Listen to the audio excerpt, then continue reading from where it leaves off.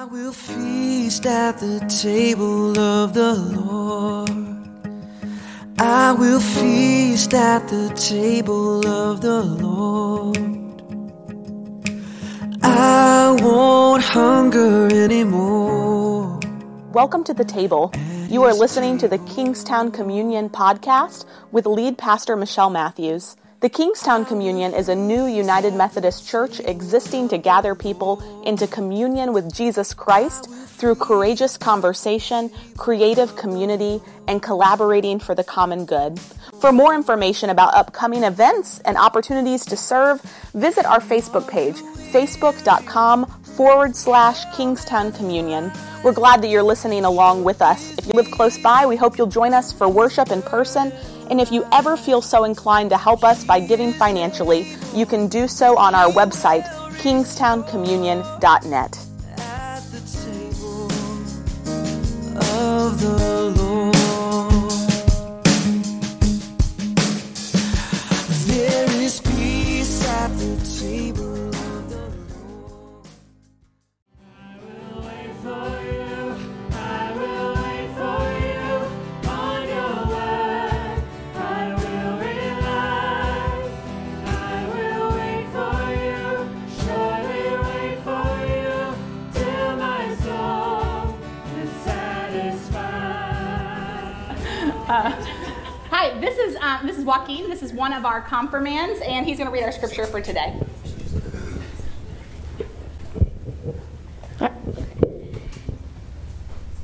If I had told you about earthly things and you did not believe, how can you believe if I tell you about heavenly things? No one has ascended into heaven except the one who has descended from heaven, the Son of Man. And just as Moses lifted up the serpent from the wilderness, so must the Son of Man be lifted up from whoever believes in him may have eternal life. For God so loved the world that he gave his only Son, so that everyone who believes in him may not perish, but may have eternal life. Indeed, God did not send the Son into the world to be condemned the world, but command the world in order that the world might be saved through him. Those who believed in him are not condemned, but those who do not believe are condemned already because they have not believed in the name of the only Son of God. And that is the judgment that the light has come into the world, and the people loved darkness rather than the light because their deeds were evil. For who all do evil hate the light and do not come to the light, for that their deeds may not be exposed. But those who do what is true come into light, so they may be clearly seen into their deeds have been done God.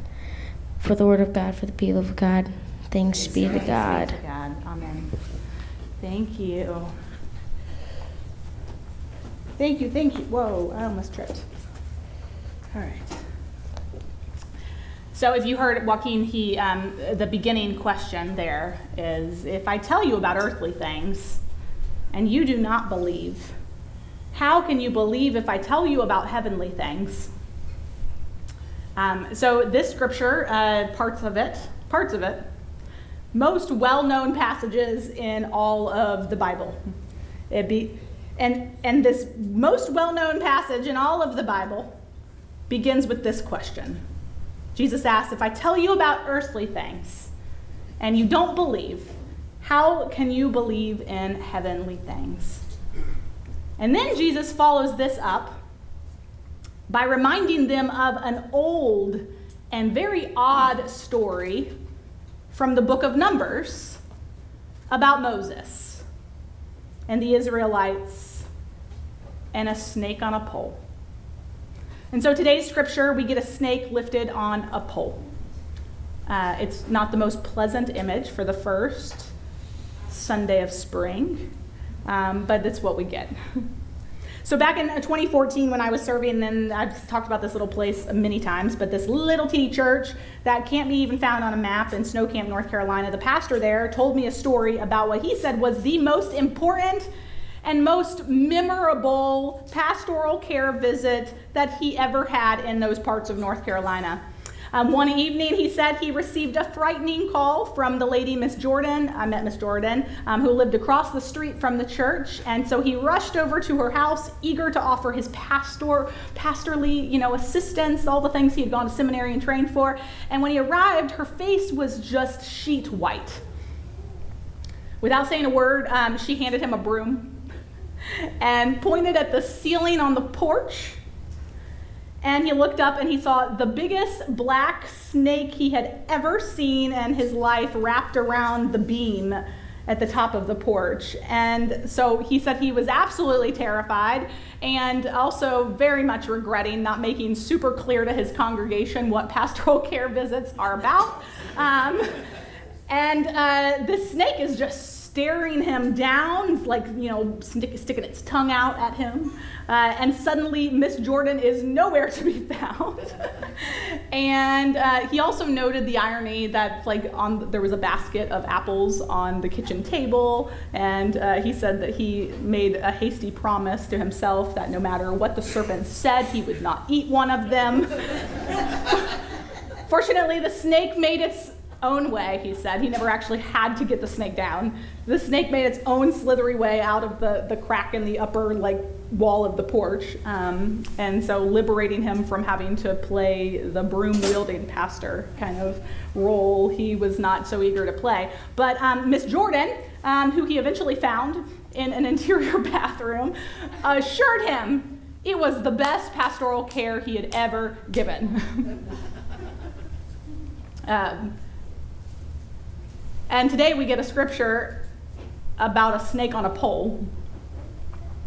Our scripture today connects a similarly very earthly image that we find across all of the Bible, an image that is both terrifying and at times actually comforting in the Bible.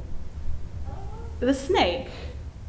The gospel lesson today tells us of God's love for us, this very, very famous verse we know, and how through God's gift of Jesus to the world, we are rescued from sin and death brought on by Adam and Eve's having eaten that apple in the garden, their disobedience, and their snake encounter.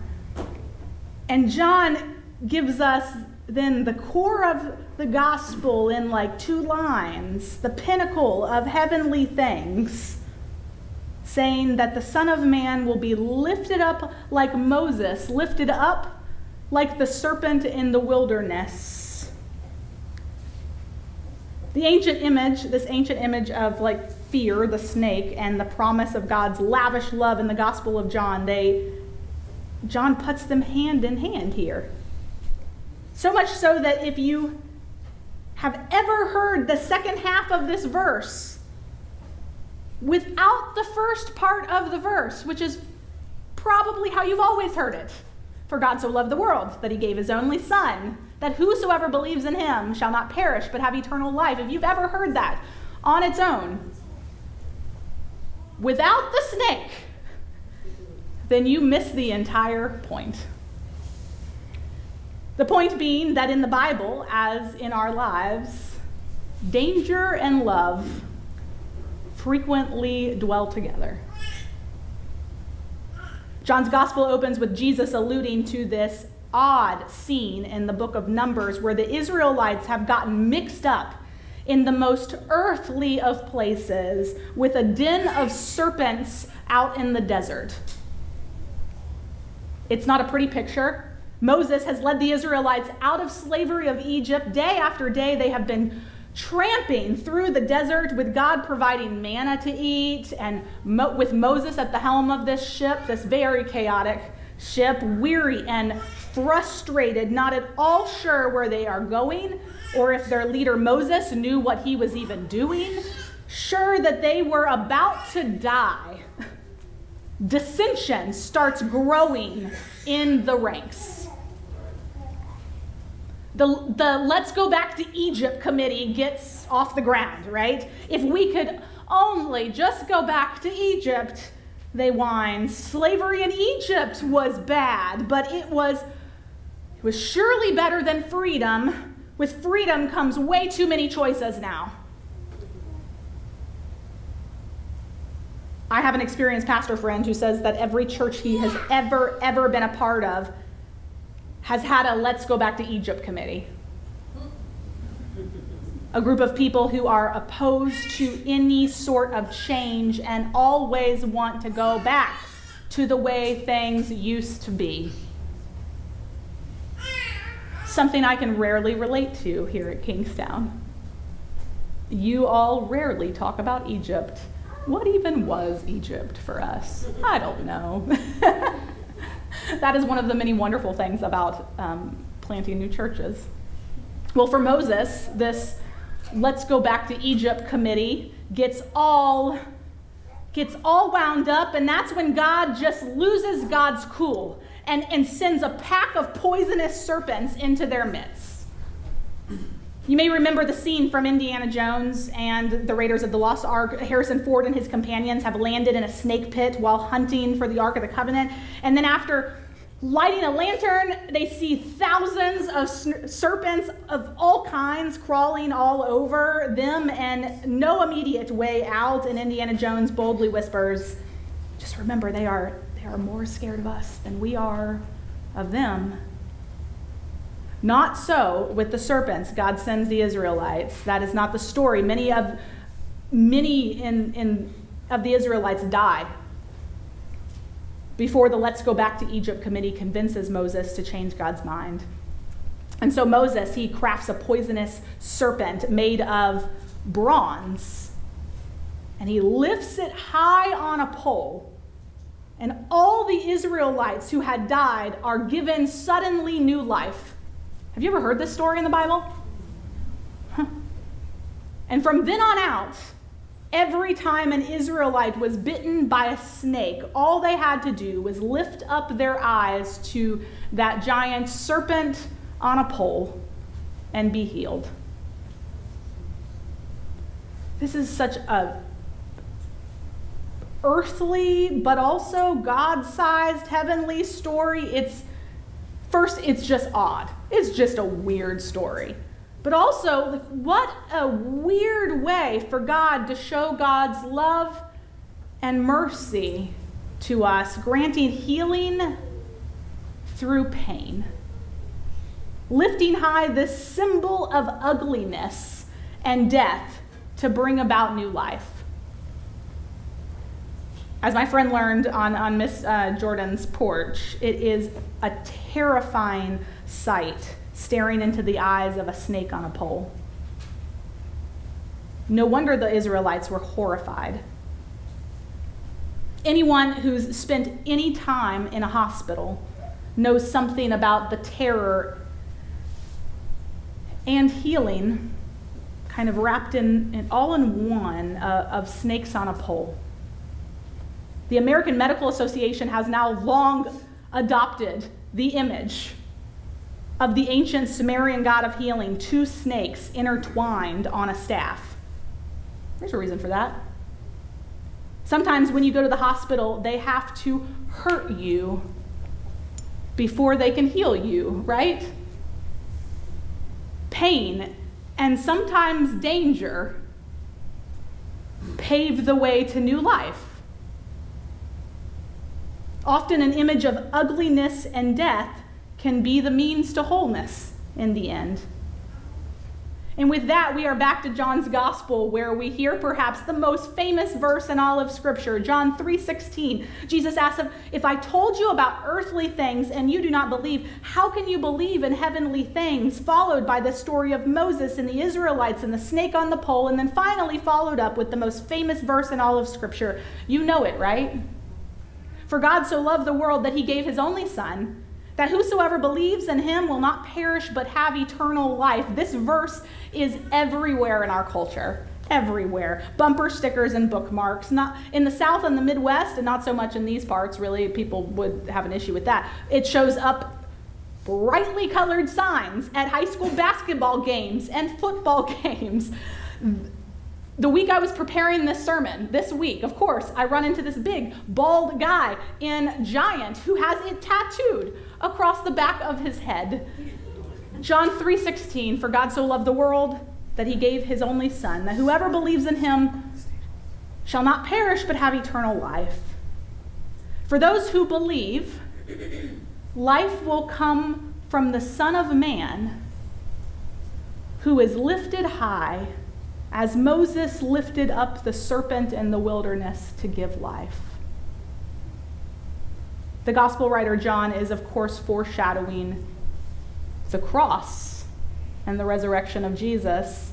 God so loved the world that he gave his only son to the world, Jesus, who will be lifted high on a cross and lifted higher again on Easter morning.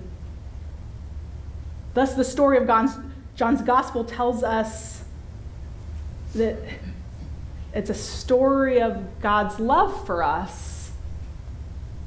That's all it is. It's a story about how God gives God's heart to the world in Jesus, and how we should receive that heart. John here says, whoever believes in him will have eternal life. In the Bible, this believe in something thing is not to make like a heady assent to something, to make an intellectual claim to something. In the Bible, to believe means to hand over your whole entire being, to give your heart to something. And you don't have to live very long to know that giving your heart to something, loving someone, is always dangerous, isn't it? It's always dangerous, and it is often painful. Giving your heart to someone is this radical act of vulnerability. No less so for God. The moment you have uttered those few small words, I love you, you have landed your heart in this very vulnerable space. You've handed your heart to someone else, and in that moment, two things can happen when you do that. They can either receive it gently and care for it and give their equally fragile heart back to you too, or they can drop your heart and watch it shatter into a million pieces, right? To love at all is to risk being shattered. How will you know the heavenly nature of God's love if you don't know the earthly nature of shattered love? But to not risk love is to go through life fully protected and fully alone, right? Admittedly, a shattered heart is not a pretty thing. It is incredibly earthly. It's like taking out the garbage, like it was said earlier. It bleeds all over the floor. It causes horrible pain. But a heart that is shattered becomes softer over time, more aware of the pain of others over time. If wounds don't turn to bitterness, wounds in the heart can become the place where God works to bring about tenderness and kindness and goodness and move us to places of compassion. A broken heart might just be the place where new life begins to spring forth, where we find redemption, where we find salvation. And even if love is returned, we are far from safe, because love quickly can become disfigured and shattered in so many other ways too. One of the dangers of loving someone is we tend to love the other for what we want them to be, right? We impose on someone else our preconceived notions of who they should be or what we expect them to do for us, rather than just loving them for who they are. And the other then just becomes not the beloved, but a project to be fixed, or a problem to be solved, or a way for us to express our own insecurities and perceived needs. This is the selfish kind of love. This is Gosh, that earthly thing that Jesus says, if you can't get that, how will you ever get heavenly love? This sort of love can happen in all types of relationships, not just romantic ones, friends, roommates, teammates, colleagues, classmates, parents, children, siblings. We frequently try to remake others in our own image, to see the other as this problem to be fixed rather than receiving them as a gift to us. Authentic love then begins in seeing clearly, right? What do you see? What do you see in the person that you love? Who are they? What are the qualities that they have that you love about them? Not the ones you wish you could fix or make better, but who they really are in all their brokenness and beauty. Love is about seeing truthfully, like Jesus being lifted high on a cross. Love lifts us up to see more clearly. Love gives us a richer experience of life. Without love, we miss out on the pain, but we also miss out on the glory too, right? Without love, we miss out on the agony of the cross, but we also miss out on the joy of resurrection. I've said it many times before, those who do not walk the journey of Lent, but only arrive on Easter, don't get the whole story. They can't get it. Remember, this is God's love story to us. When Jesus says, God so loved the world, Jesus is asking us to see God truthfully, to be lifted up high on the pole so we can see better what's going on. Not to impose on God our notions of what we believe God could do or should do for us, not to remake God in our own image, but to take God for who God is. Sometimes it's harder to know with Jesus whether love feels like dying or love feels like being lifted up, like the cross of Good Friday or the glory of Easter morning. Sometimes it's hard to know the difference, and that's the way it's supposed to be. Danger and pain and love always seem to go together in this life with God. The Gospel of John suggests that love of Jesus comes to us like a snake. It is dangerous love, the love bite of Jesus, and only anti-venom made from the same poison can bring salvation to the victim. We're deep now in the season of Lent, 5 weeks into Lent. That 40-day journey into the desert of our sin and our barrenness of our souls. And Jesus says the answer to our wandering in the wilderness is when the Son of Man will be lifted high on the cross, the love of God given for the world, love that was too much for us to handle. And rather than receiving the heart of God, we tried to remake Jesus in our own image, to see him as a problem to be solved and a project to fix. And when that didn't work, we reached for a club to kill him.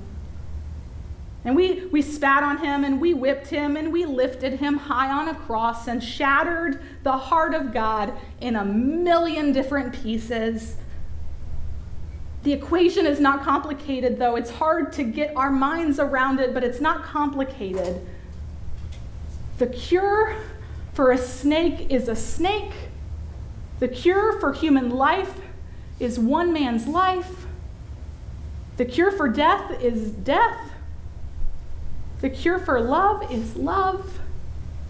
Nothing less will do. And so we are to lift up our eyes to the cross. Lift up our eyes to the cross and give him our heart. Would you pray with me?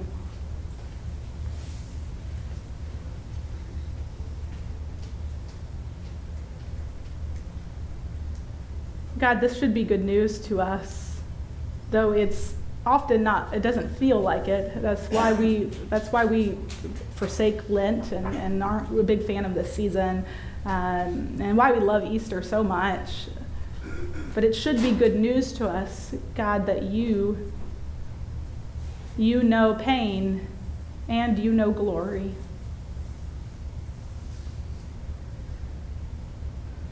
And so our eyes, God, we lift them up to the cross. We see you for who you are. We don't look away. Like Mary at the foot of the cross, like the centurion, for the first time coming to grips with who you really are. Like the disciples, sure that you're going to remove yourself from the cross before it's too late. We see you for who you are.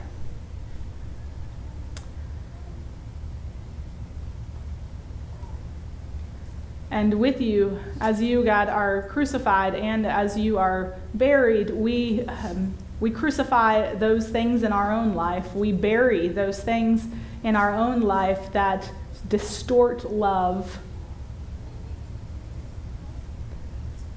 We bury all of our expectations of others, all of our judgment, all of our making the world in our image, so that we might be raised to new life with you.